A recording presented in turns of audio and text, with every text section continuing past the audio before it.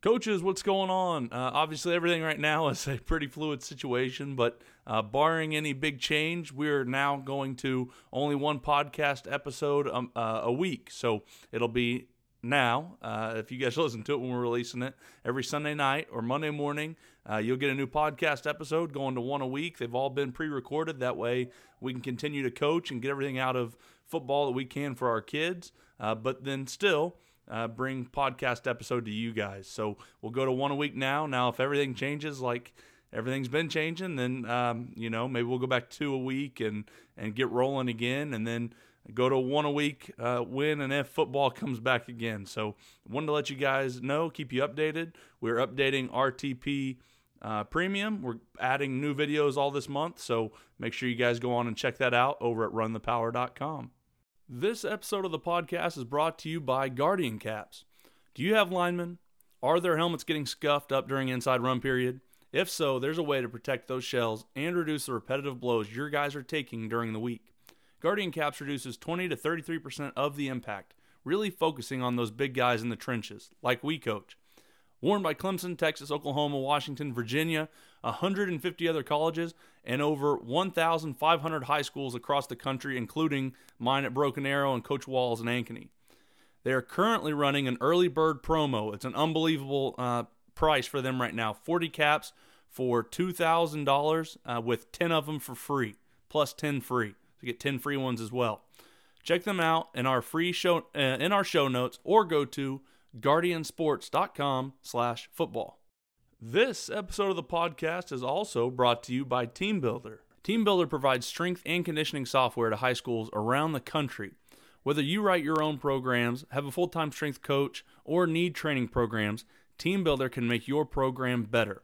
Right now, Team Builder is offering a 10-week off-season football training program with a 2-a-day speed and agility program. This template even comes with videos from some of the top SEC strength coaches that will show you how to run your weight room. Visit their website and enter the code RTP to get the off-season football training template and start your 14-day completely free trial at teambuilder.com. Again, enter code RTP at teambuilder.com, which is teambuildr.com. This episode of the podcast is also brought to you by our guys over at Just Play. The team at Just Play hooked us up with their product, as you guys know, and it's been a game changer for us if you've seen us on Twitter or have talked to us about this at all. We obviously especially love the playbook tools that allow us to create our favorite blocking schemes, as you guys know: power, counter, inside zone, pin and pull, and formation, so we can save time and be more productive. That's the biggest part. Saves time on defenses, saves times on inputting offensive formations, and then easy to draw the play out. Just Play is a limited time offer for RTP listeners only. Get My Just Play Pro for $120, which is an unbelievable $60 off the normal list price. This offer has been extended and won't last forever. You can get this deal at justplaysolutions.com/RTP. The best playbook tool on the market at justplaysolutions.com/RTP. Don't wait, go do it today. On this episode of RTP, we talk with Mark Kelly. Coach Kelly is the former head coach at Searcy High School in Searcy, Arkansas, where he won the first state championship at the school since 1933. Coach is now coaching at Conway Wampus High School in Conway, Arkansas. Listen as we talk with Coach Kelly about his 5-year building project at Searcy High School, culminating in a state championship last season. You can follow Coach Kelly on Twitter at MarkKelly33. Hope you guys enjoy.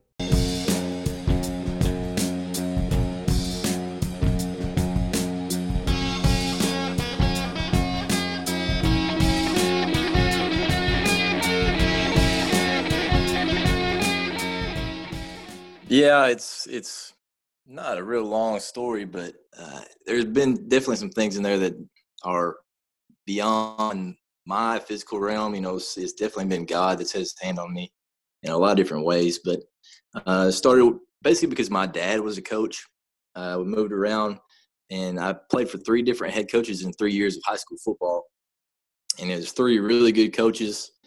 Doug Shield, a legend here in the state of Arkansas, won some championships when he was at Boonville, and I was at Morrilton. And then Chris Hill came in, great coach, and I'm actually going to get to coach against Coach Hill next year. He just got the head coaching job at Sylvan Hills. He was coach there at Harding, the university here in town, and great coach, great person. And then the last year, me and my dad moved down to Fordyce and actually played for Red Parker. And, he was the head coach at Clemson a while back. He was the OC at Ole Miss, had been the head coach at a bunch of Division II schools, and just, another legend that I was able to have a chance to just get in there and learn from and, see how they run their program and everything. And, moving around with my dad, seeing a bunch of different stuff. And then Coach Parker got me an opportunity to go play football at Lambuth University over in Tennessee in Jackson. And played quarterback there for 4 years. Had some great men there and great coaches, Vic Wallace, and a lot of them that had come through. And then when I was a senior, this is where you can see that it's one of those things that is not within my capabilities of putting together anything. But when I was a senior, Coach Freeze came in, Hugh Freeze. They'd been let go there at Ole Miss, and he came in. So he was there. Tom Allen, who's now the head coach at Indiana. Grant Hurd was there with him, who's now the OC there at Indiana. And, just having those guys come in when I was a senior and getting a chance to see how they run the program and doing different things like that was crazy and just an amazing opportunity. And then Coach Freeze was able to get me on at Ouachita Baptist here in Arkansas, in Arkadelphia. Amazing program with Coach Knight, Coach Derby, Coach Shock, just guys that have been there at Ouachita for a long time and really turned into, a national power.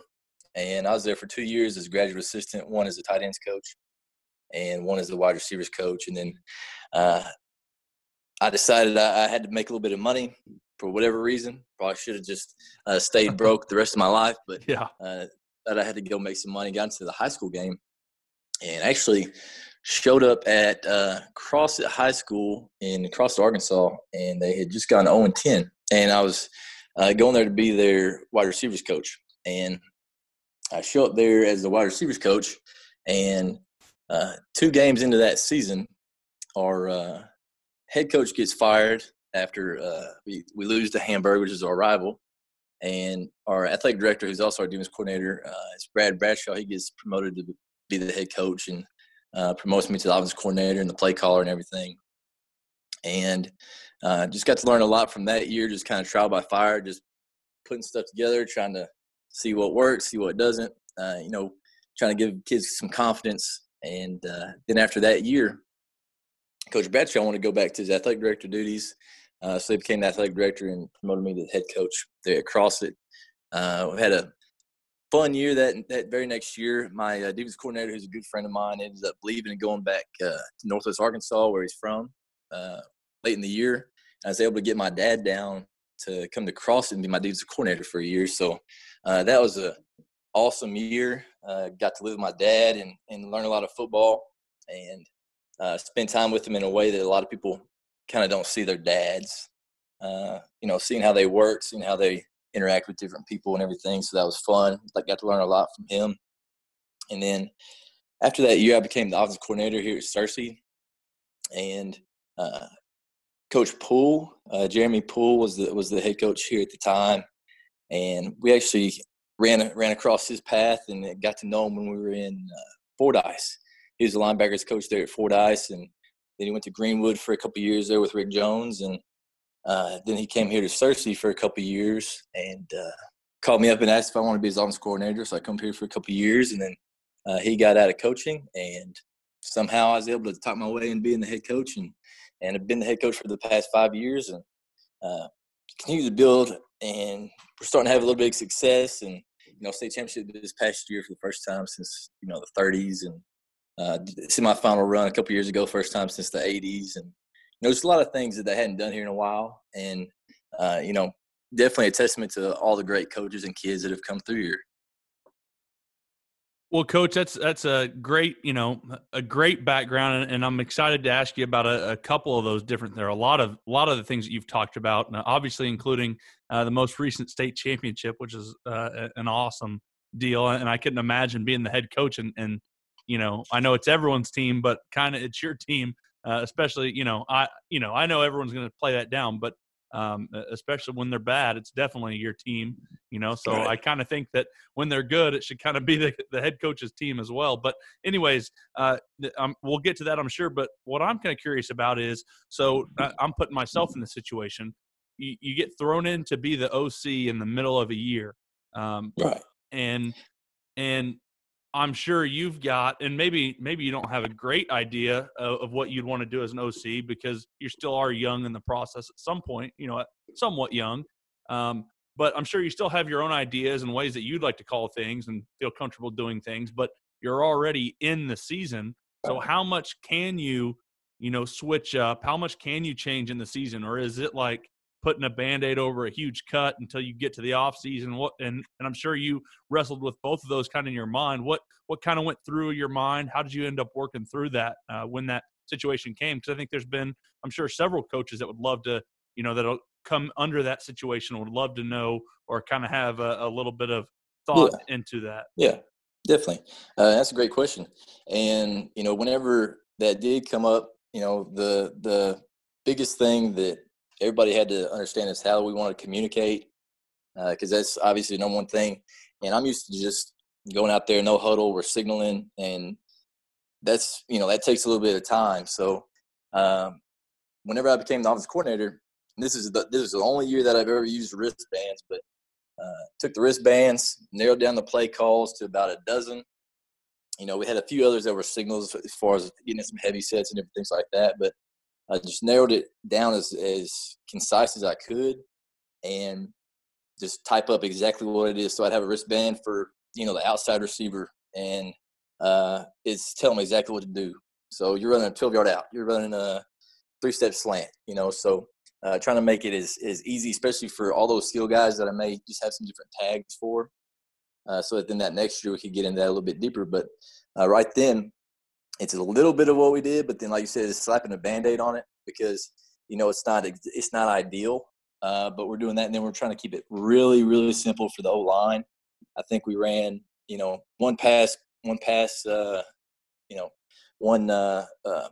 pro, and then we ran like 2 or 3 runs and like a sprint out protection and one screen or something like that. And then we just kept building it kind of as we went through the year, just like you would during the off season. But now we're doing it in season, and it's a team that was 0-10 the year before, so they hadn't had just a ton of success, and somewhat we're grasping at straws because you're 0-10 for a reason. You don't have just SEC guys Right. everywhere go 0-10. So we're trying to find what works and trying to put some guys in good positions to be successful. But it's a little bit of both. You're slapping a Band-Aid on it as far as the communication, but then you're still trying to be aggressive just like you would if you had a whole offseason with them. Coach, what are some things, you were able to kind of take away? It sounds like obviously, you've been at Searcy now for 5 years, and everyone kind of hears the quote 5-year plan and you build it every single year and it culminates in a state championship. But I would imagine you learned some things from, guys like your coaches from Lambeth, Coach Freeze, Coach Allen. What are some things that maybe you kind of took away from that and it really helped you maybe in your head coach preparation to ultimately, build on that 5-year plan to win a state title at Searcy? Yeah, and you see all these great coaches, like I said, Coach Freeze, Coach Allen, Coach Knight, just Coach Parker. All these different guys with so many different personalities, and they're so different. So I felt like the main thing that I took out of all those guys, they've been great coaches, won championships, and all this stuff, is just be myself. And I just want to show up every single day and be me. I'm not going to be successful if I show up trying to be Hugh Freeze. I'm not going to be successful if I show up trying to be Coach Parker. I just got to show up and be myself. And the other thing that was really imperative for every single one of those coaches is it seemed like every single one of them was real 100% relationship oriented in everything that they did. And even Coach Parker, all the way down to how he would script practice and how he would call out guys for the scout team. He would try to say every single kid's name every single day, and just to let them know that he's thinking of them and he's putting them in a position, put them into practice.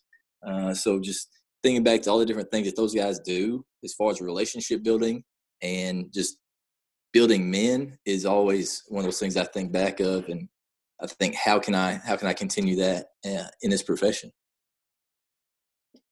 Coach, are you naturally so here's I am completely with it, and it's been my goal for the last 4 or 5 years. I'm not naturally a big relationship person. Just even with like my family, we've got a really good. I've got a great family. We love each other, but just relationship wise, I've never talked about. It just is different. But so I'm Mm. always working on that because every great coach I've ever heard, talks about how important that is, and so it's been my mission to get better at it every year. Well, part of that is like you said, it's calling everybody by name. I'm great with faces, horrible with names, and I'm pretty good with my line. I see them every day. I learn their names pretty quick. But um, are you very good? You got a whole group of kids, a whole team of kids. Are you very good at remembering names? If not, you got any tips or tricks for me to help me Yeah. remember those faster? No, that's a great question. I'm not great with names either. I just go around and especially when a new group of kids comes in or whatever, I may go around and say good job, man.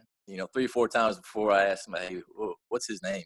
And then you know the more and more you're around, the more you'll pick up their names. And I I don't have a way to do it. I just know that if you just go around and encourage them, eventually you'll learn their name. And that's all that I've been doing. I hadn't really tried any tricks or anything.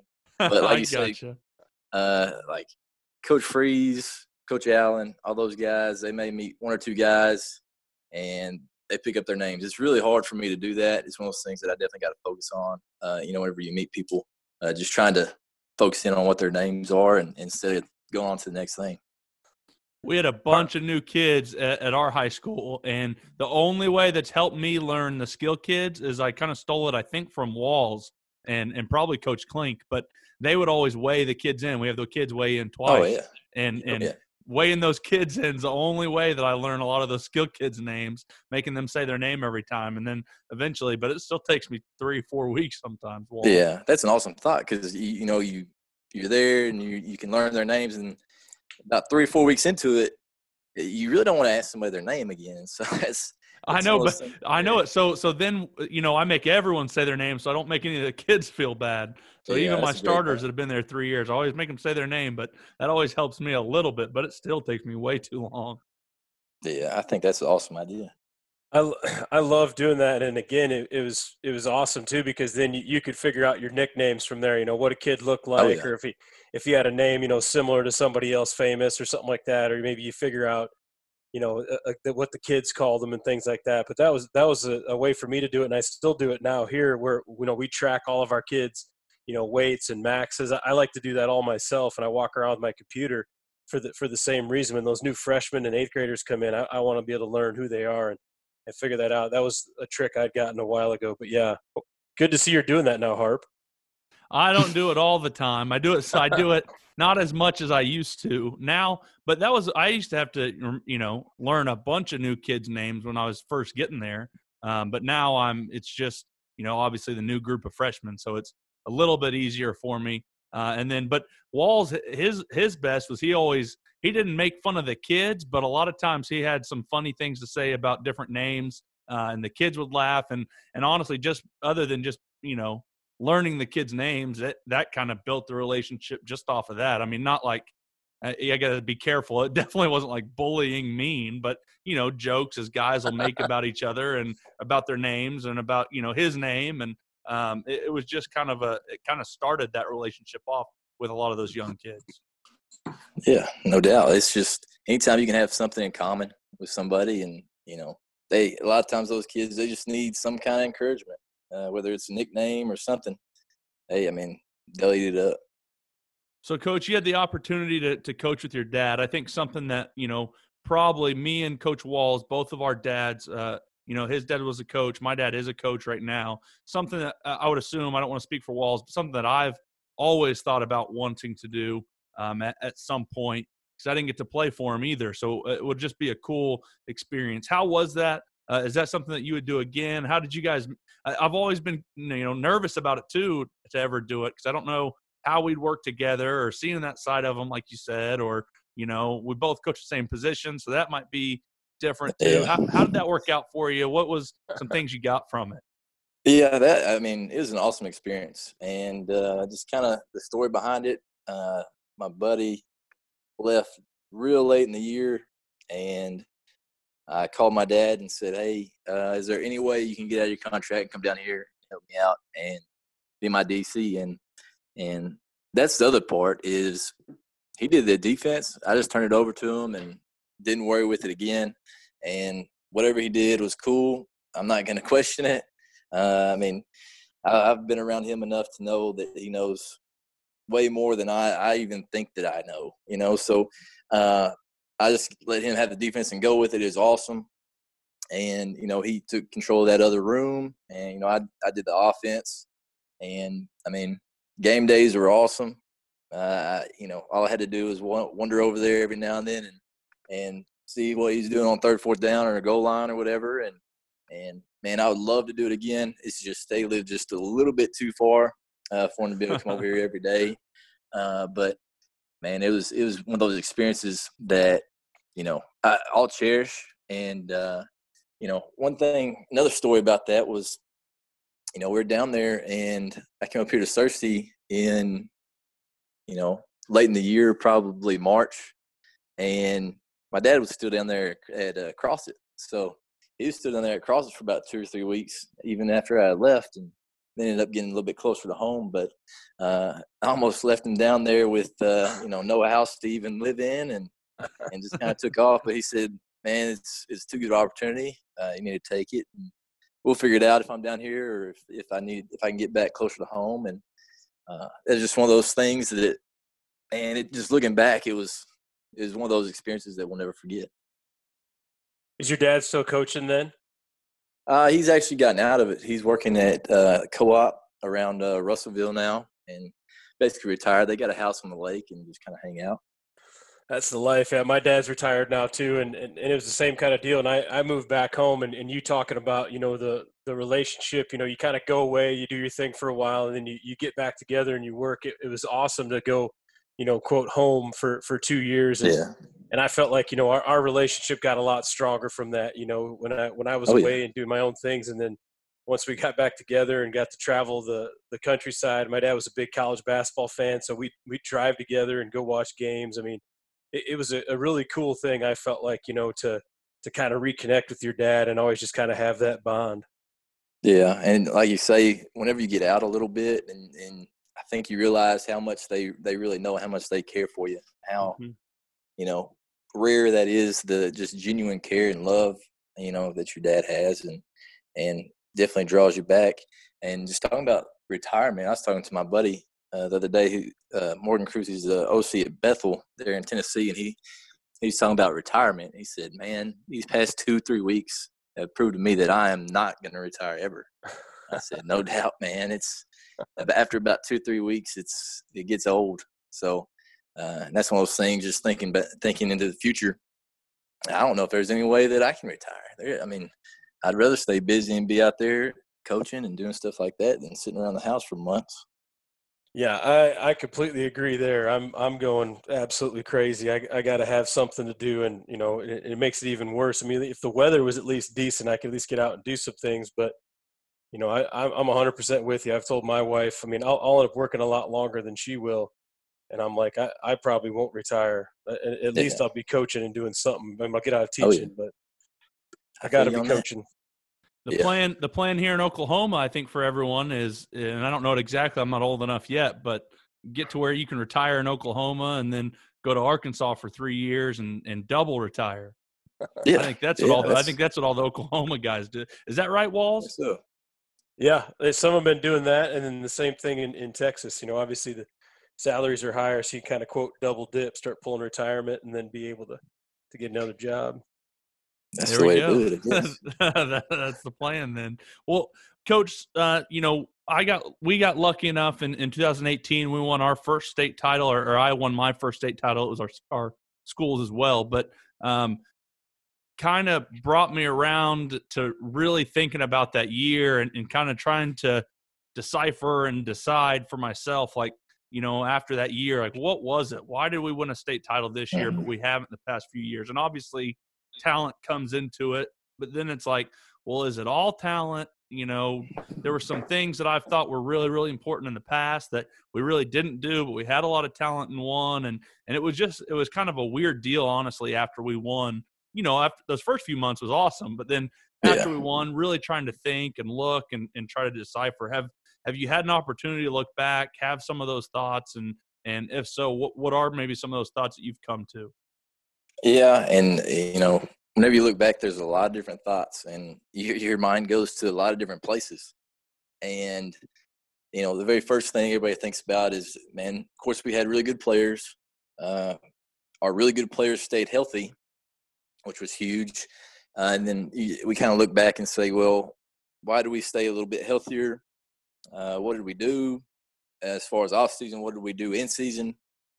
And a few things that we really focused on during the off season over the past couple of years, I think it's helped us a ton, is, man, we hit our shoulders with tons of auxiliary lifts. We, superset almost everything, and probably 3/4 of what we superset with is stuff for shoulder stability.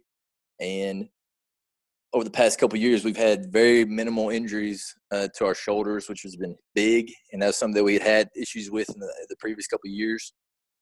Some other things that we did in season, every other week we did no sweat Wednesdays. I know a lot of the colleges do no sweat Thursdays, and we don't do 100% no sweat where we just walk through and everything. We have meetings for about an hour and a half, and then we'll go out there and we'll throw and catch for about 20 minutes, and then we'll have a recovery lift and a stretch.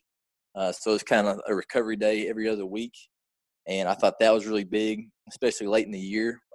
And just thinking back into previous years, we always felt like week 8 and 9, whenever you got there to about week 8 and 9, that everything kind of came down to who really wanted to be there, if everything was even. And it helped not only our players stay fresh, helped our coaches stay fresh. And man, it's one thing that I'm going to try to do, everywhere that I'm at from here on out. And I think it's a great way to stay fresh and stay alert as far as players, and not just go out there and run through the motions. Whenever you are out there, you're out there with a purpose and you're flying around, because at that point you're not really trying to get the conditioning. We're trying to get our legs back under us so we can go out there and play full speed. Coach, how do you guys kind of manage that then if you do the no sweat Wednesday? Are you Some guys other things? There's thinking about, for the first time since I've been here, which was a huge plus. We've had some really, really good quarterbacks in the past, but they're more stationary guys that could throw it all over the field. And the guy that we had this year was a little bit more mobile. And, I mean, he made me look good a lot of times whenever there really wasn't anything there. So that was big. And then the other thing was our defensive front and our 2 middle linebackers and our 3 front were exceptional ball players.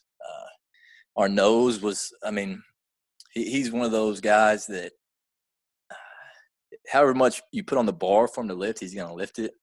He won 2 out of the past 3 heavyweight state wrestling championships, and he would have won the one when he was a junior, but he ended up hurting his knee in football, was a little bit out of shape and didn't quite have the seating that he needed to win it. But amazing athlete, amazing person. And then we also had 2 middle linebackers that were just really solid. So our defensive front right up the middle was really, really good.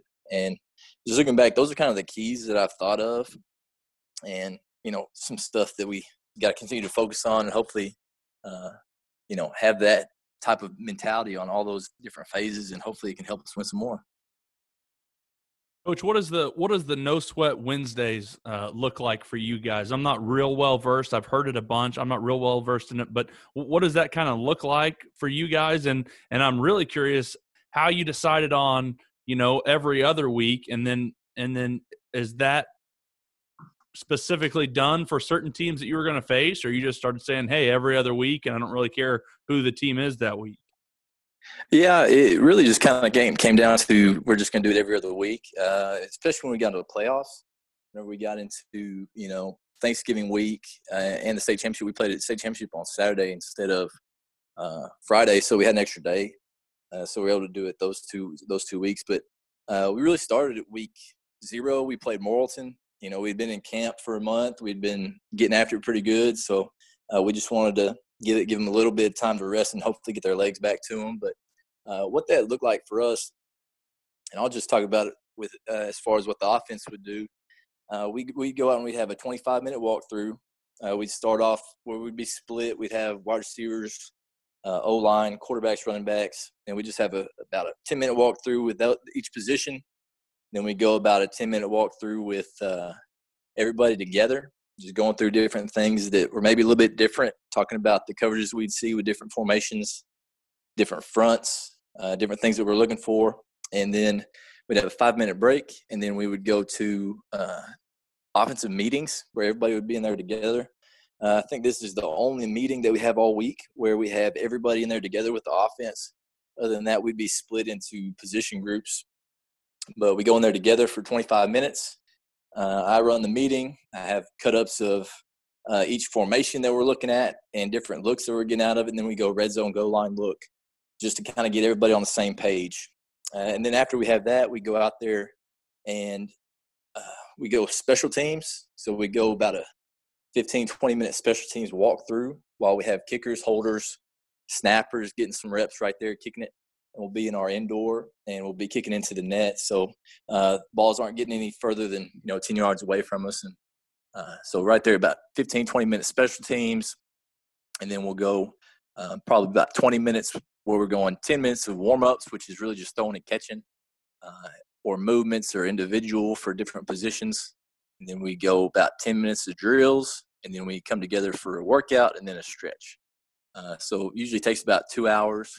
And, main thing is we start off with about 20, 25 minutes of meetings and walkthroughs for each side of the ball, special teams walkthroughs with some kicking, catching, all that different stuff. Then we'll throw and catch for about 20 minutes and get our legs loose, and then we'll work out. And then, we'll stretch and we'll get out of there. Coach, how do you guys then, do kind of your Thursday after that? I know, Oregon and them, they'd go a no sweat day, and then they'd still have, Right. A super fast period, that next day. Is that something you guys would do the same, but be obviously super smart about the number of reps your ones were getting? Yeah, we're still going to go out there and we're going to go really fast. It's still only going to be about an hour. And, whenever you think about what they kind of do, they'll even put on pads and everything. We just stay with helmets. And we go out there and have kind of your typical Thursday practice. We're going fast. We're getting a lot of reps, but, it's not quite like a full practice. Like I think a lot of those guys talk about, even getting pads and doing all that stuff.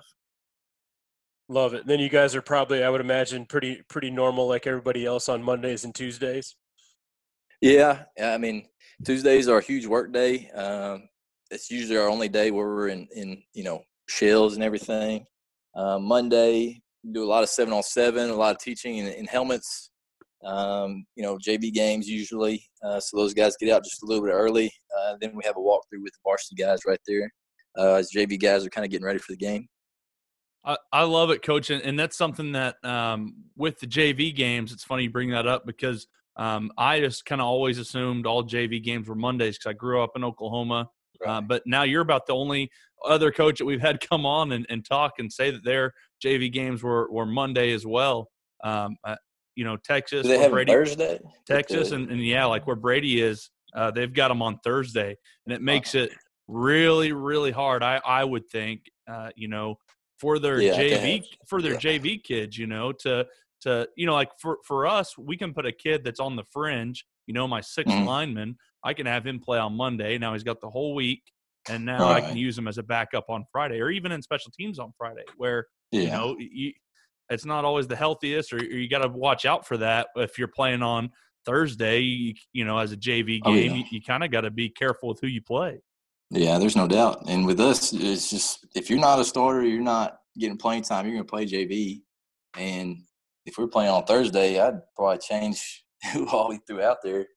Probably try to keep them as sparse as we could. There's a lot of teams, too. I was in Ohio, and they do their JV games on Saturday. So it's even like the morning after the game. So even then, you have some kids. I think that would be weird, too. We did that in Colorado, and I didn't like that either. I just thought too much work and stuff you do on the weekends. To me, Monday's the perfect night to do it. Yeah, I think it is, too. Saturday would be odd, having to get up and go again. I know. Yes, it would.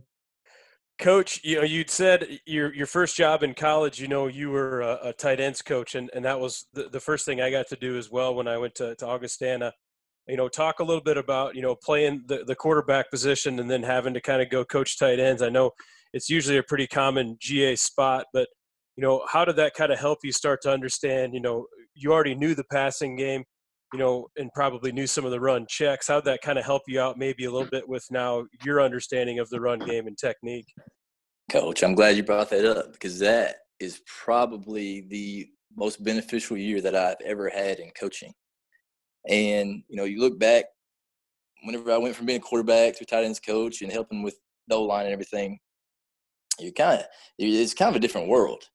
And I got over there with Coach Shockley, who's, a legend, great O-line coach, one of the best in the nation. And I got to sit in meetings with him and just kind of go over all the details, and we grade the film and just kind of the different techniques and the thought process and just the mentality of the O-line is so different than what I was used to. And, it was so beneficial. If anybody has just been a quarterback or wide receiver, I highly encourage them just to go spend time, even if it's maybe a spring with your coaches right before you go into the workforce or graduate or whatever. Go get with the O-line, and that's because it'll open your eyes to a bunch of different stuff. And it was huge for me. I always felt like, just understanding, the matchups and protection, why I can't run this play that way. There's a certain way you should run zone. You always kind of learn, hey, it's inside zone. I should be able to run it against anything. Well, some looks are better than others, and the angles of combos. There was just so many small details that I didn't have any clue on. And all of a sudden, when you go learn from a couple of guys like that, it makes you such a better play caller. Oh, yeah, there's no doubt. It's like you said, inside zone should be good against everything. But teaching that block against a 4 3 on the down, it's a lot harder than running to get, to a 1. But, I just thought it was huge and just loved it. Every second with Coach Shock was so beneficial to me in my career. Coach, you had talked about, using wristbands just that first year, never using it again because you're used to, calling the play and let's go playing at a high tempo. Is that something that are you guys still a very high tempo team? Yeah, and, just those signals and everything allow us to go so quick. And, everybody is kind of concerned, are the kids going to miss the signals? We rarely have issues with it. You just rep it so much. And it's one of those things that I don't know how people do it otherwise. It's just one of those things that we've been doing for so long. So one of the cool parts for me, and I know I kind of stole it. I didn't ever realize it was so cool until, Walls, and we've had some other coaches talk about it, is with that up tempo type of offense and being able to signal and being able to go very quick. It makes practice. It allows you to get so many more reps. Is that something that you guys try to get out of practice? Are you even extremely high tempo in practice, or you slow it down? Does it depend on the days? How does that work for you guys in practice? How do you prepare for that type of an offense? Yeah, it kind of depends on the drill, but we're going to go extremely fast. And I also think that's one way that we have kind of helped our defense get ready. Whenever you see teams like, Greenwood and other teams in the playoffs that are really good, they're always going fast, and I think that's kind of their advantage. And, it helped our defense be ready in the playoffs. And whenever we saw teams that went high tempo, some different things that we've kind of done. And kind of over there in y'all's neck of the woods, we went over there and saw Phil Montgomery right there after they won 10 games there at Tulsa. And we went and watched him practice. And for about the first 5 minutes, everybody was just looking around like, what is going on? Because they're just balls flying everywhere. There were guys running, and balls getting snapped. Nobody knows what's going on. I'm confused, and then just kind of sit back and kind of figure out what's going on.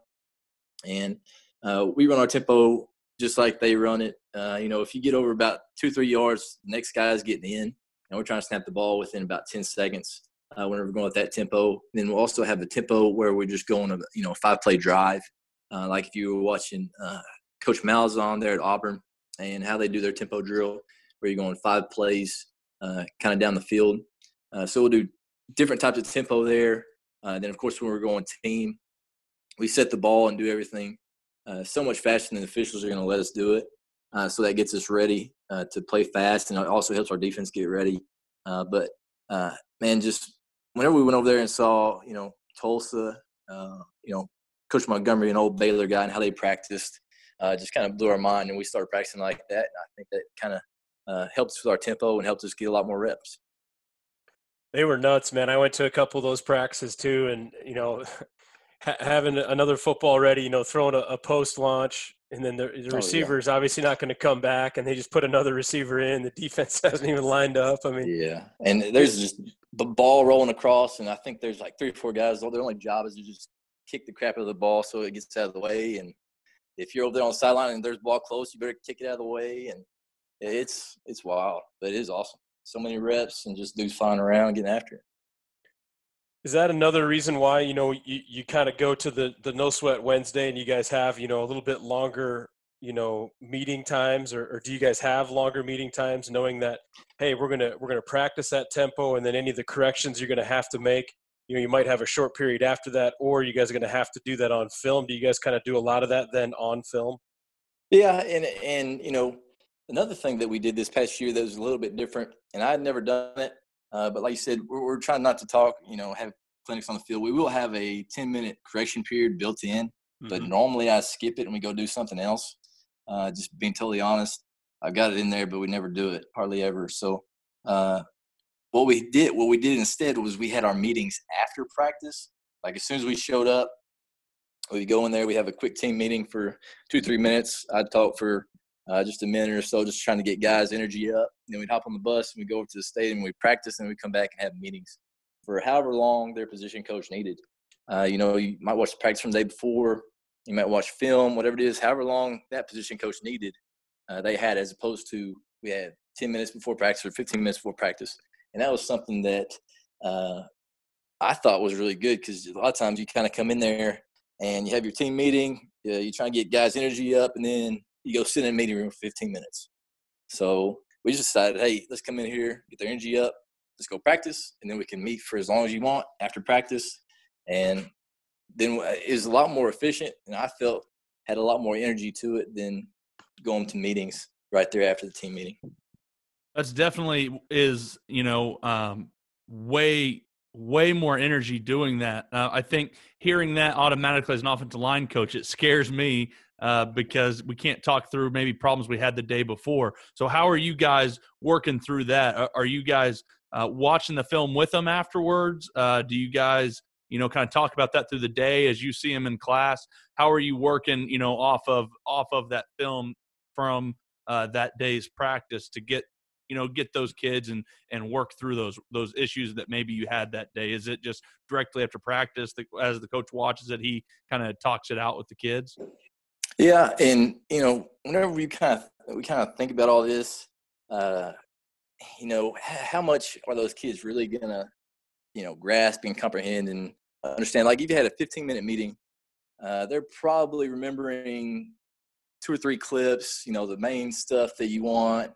Maybe double teams weren't hip to hip. Maybe we're oversetting yesterday on, 5 technique, whatever it is.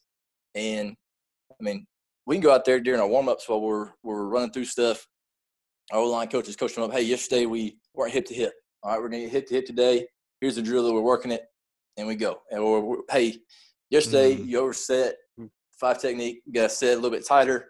We were oversetting. So, 10 seconds right there, we can talk about it, and then we can show it on film after practice. But we can talk about it real quick, and then we're drilling it with our warm-ups and then with our individual, and then we see it again after practice. And, I know it's not ideal, but whenever you just really think about what they're probably getting out of that 15-minute meeting, they're probably getting 30 seconds of actual material that they're remembering. So we'll talk with them about it kind of on the bus ride over there or whenever we first get to the stadium warming up, and then we'll just work the drills. Gotcha. No, that makes complete sense. I figured you had something in there. I just wasn't sure how. But yeah, right. That, like you said, that time during warm-ups or that install period at the very beginning is easily time that the coach can talk to them and tell them what they did wrong. They don't necessarily have to see it right then, and then show it to them after practice. And like Yeah, you said, and it helps their tempo so much more. yeah. And kind of like with that no sweat day and watching it after, maybe it's one of those things that maybe a little bit more mature team that you can do. Because our team this past year was pretty mature. A lot of guys that had played football quite a bit, on the varsity level. So I don't know, maybe if you had a little bit less mature of a team, maybe it wouldn't work as well. But this past year, it worked really well for us. Coach, I'm curious too. Then you're talking about how you guys have shortened things up and made it a lot more coach friendly. What does your guys' weekend kind of look like then as well? Are you guys kind of minimalist on the weekend, get our stuff done, get out, or you guys spend Yeah, a pretty good amount of time? Yeah, it's so different for offense and defense. We stay up there Fridays and we get everything done from the game. As far as for grading, we'll watch it as a staff, whole staff with our offense, and we'll just look at the different plays and kind of the issues that we have. Maybe we're running outside zone or whatever, and we'll just look at all the outside zone clips, and then we'll write down, well, what's our problem with outside zone? Well, can't reach the 5 technique. Okay. So that's kind of how we do it on Fridays. We get that entire game done. And then Sundays, we come in as a staff. We don't do anything on Saturdays. Of course, everybody will watch film and all that and get everything prepared for Sundays. But as an offense, we'll come in for about 3 or 4 hours. We'll have our kids come in for an hour where we watch film for 30 minutes and we lift for 30 minutes. And, then we're out of there. The defense stays a little bit longer. But we're not really trying to go in there and reinvent anything. We know kind of what we're going to do. And, Monday morning and through Monday practice, we'll kind of come up with some different stuff. Tuesday, we want to have everything in, but Monday, we're still kind of looking at it, coming up with kind of our shots and different things like that. So, but we're going to know, what fronts we like to run against, what formations we like, what RPOs, checks, different things like that, Sunday afternoon. And then Monday we'll continue to look at shots and red zone and goal line.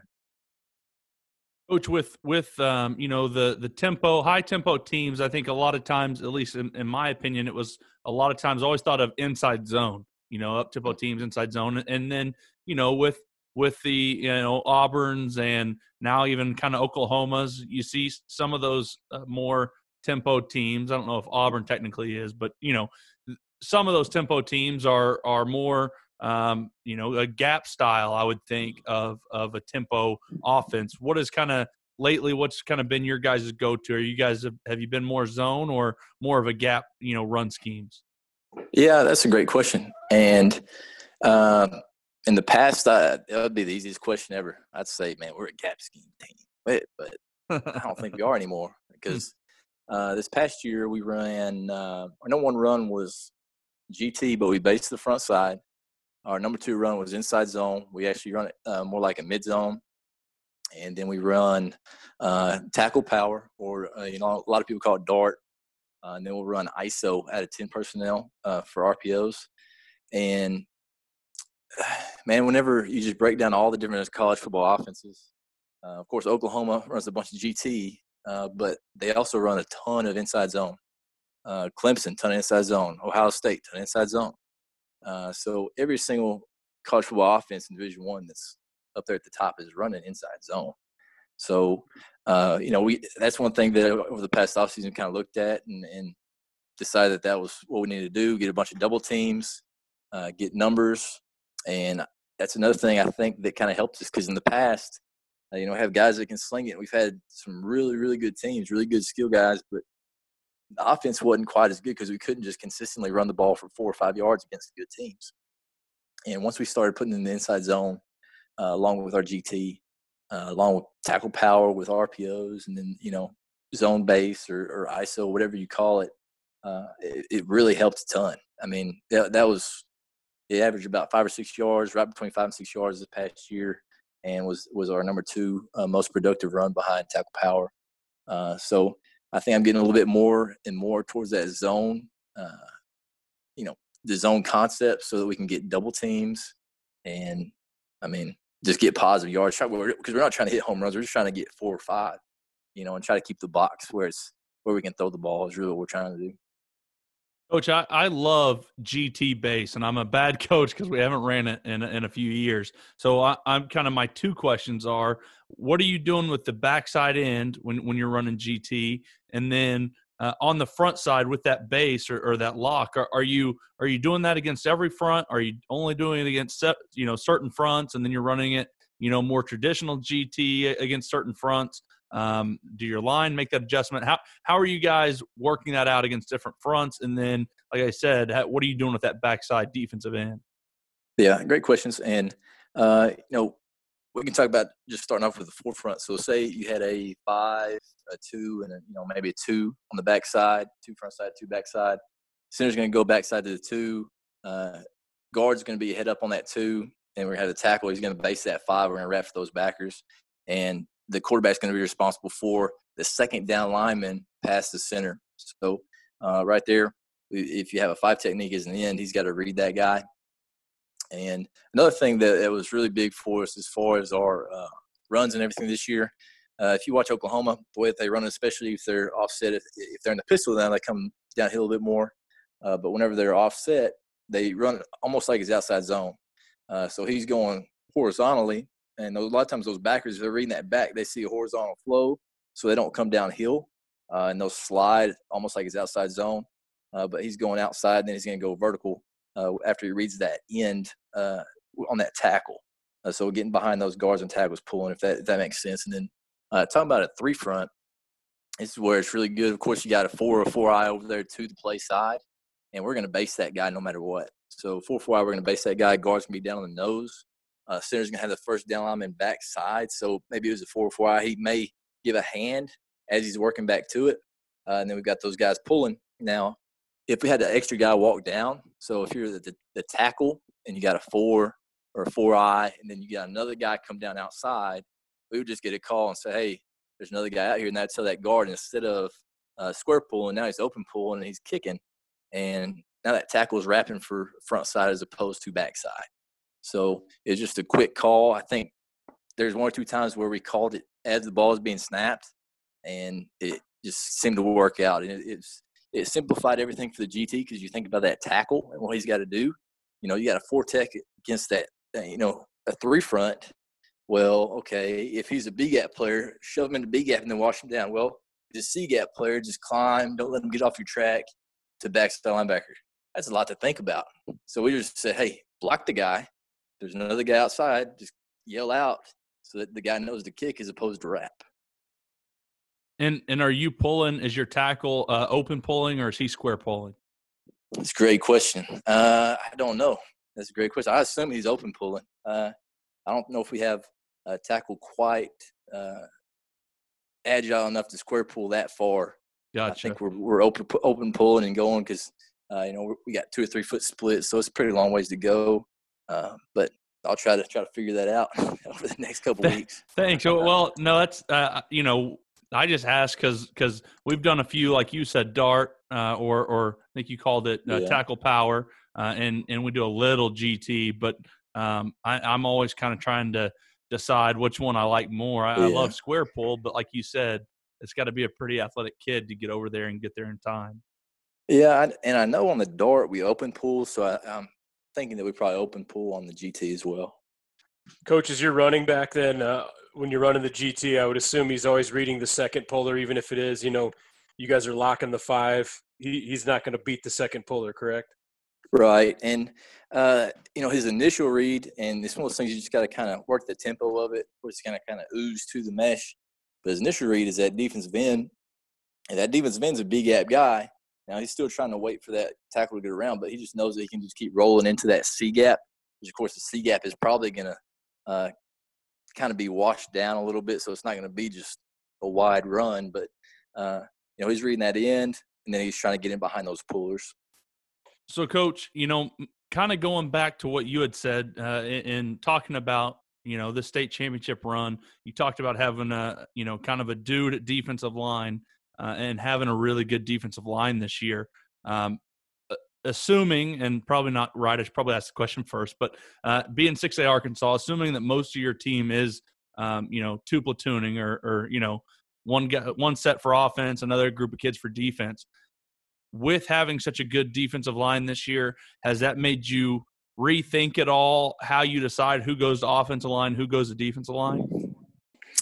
Man, yeah. And, the way that we kind of do it during the offseason is we understand what our priorities are. And, be what it is, the priorities in the NFL, you can just look at the, salaries. And, of course, it goes quarterbacks, left tackles, D linemen, and so forth and so on. So we kind of have a list kind of like that as well. What we're looking for is skill guys. If they're going to be dynamic, we need to get them on the offensive side, and we want them to score touchdowns. It's a lot. How many times is a corner or a safety going to really be involved in a game compared to, say, a running back? So I can put this dynamic kid at corner, okay, which is good, or I could spell him every now and then, throw him in there, or I could give him the ball 20, 25 times at running back. So right. We're looking for stuff like that. Then, with the defense, anybody that is able to play defensive line, because the teams that win state championships in 6A Arkansas and probably any level, you look at, the teams in college football that are winning championships, it's their D-line is amazing and their quarterback is really good. And that's kind of what we've been looking for as far as putting people in positions.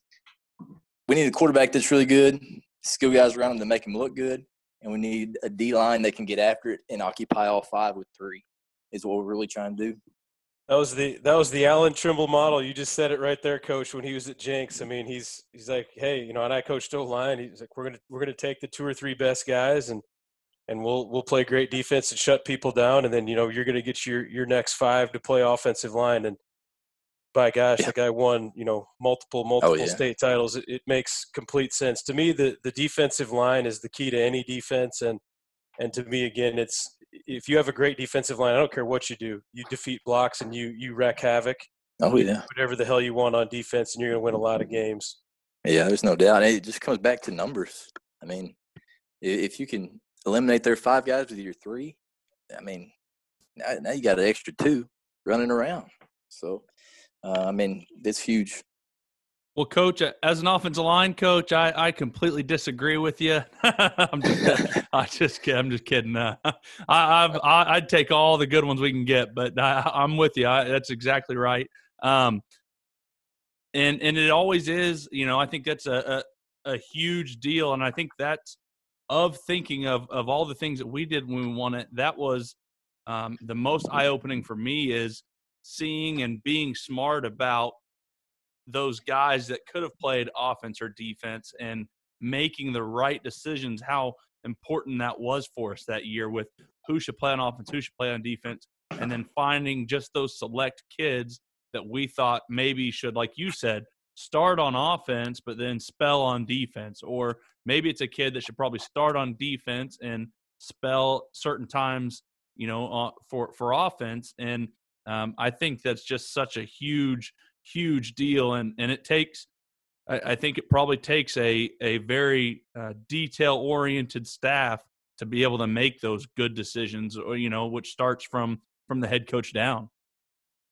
Yeah, and that was something that really we kind of came to in the middle of the year, my second year as head coach, and we were looking out there on the field, and I turned around and looked, and our second string running back that had maybe been in the game 3 plays, probably one of the top 2 or 3 athletes on the team. And I just thought to myself, why is he not on the field? And that very next Sunday, we come in there and we say, who are our best 22 players? And we just said, we need to get these 22 guys on the field somewhere. And we figured out, different ways to get, moving some guys from, backup running back to corner or outside backer or safety or whatever. And that's one thing. I'm an offensive guy and I want to have my room stacked, but I also want to have, guys that can get us back on the field as offense. I love it when guys say that. I think it's just such and it almost doesn't sound like cool enough or smart enough for that to be the way to go about it, but I just think it's such a brilliant way to go about setting up your team. It is literally to sit your whole staff and everyone down and say, who's our top 22?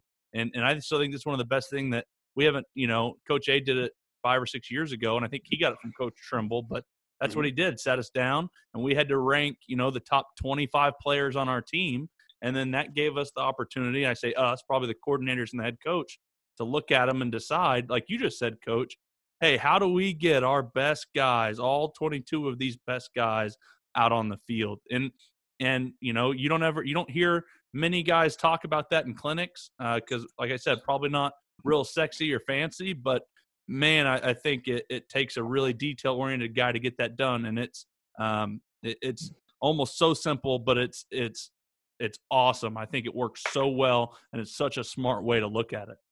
Yeah, and like you said, it's overlooked. But, I mean, that backup running back that's a freak is going to make you look a lot better as a DB coach than those other guys. I know that. So, I mean, we're always talking about it and just trying to figure out what's best for our guys. Not only that, too, I think it forces you to simplify a little bit, too. I think sometimes, I even think like defensive guys would, they'd be a little bit reluctant to maybe take that great athlete because they're like, well, he doesn't know all the calls on defense. And then I think that's where you probably as a head coach are like, well, hey, guess what? Jimmy here is a better player. You guys need to get more simplified on defense. Oh, yeah. Maybe that's part of our problem. So I think that's always something. I think that's always a good byproduct of it to it. Yeah, no doubt. And, that's another thing that I think this year that we did a little bit different. We did a bunch of just one-word calls with our defense that were, looked exotic, but, I mean, we might call them once or twice a game. And just, when our kids knew that we called out one word, that they're running that, made us look a lot more complex than we really were, and helped our guys play fast.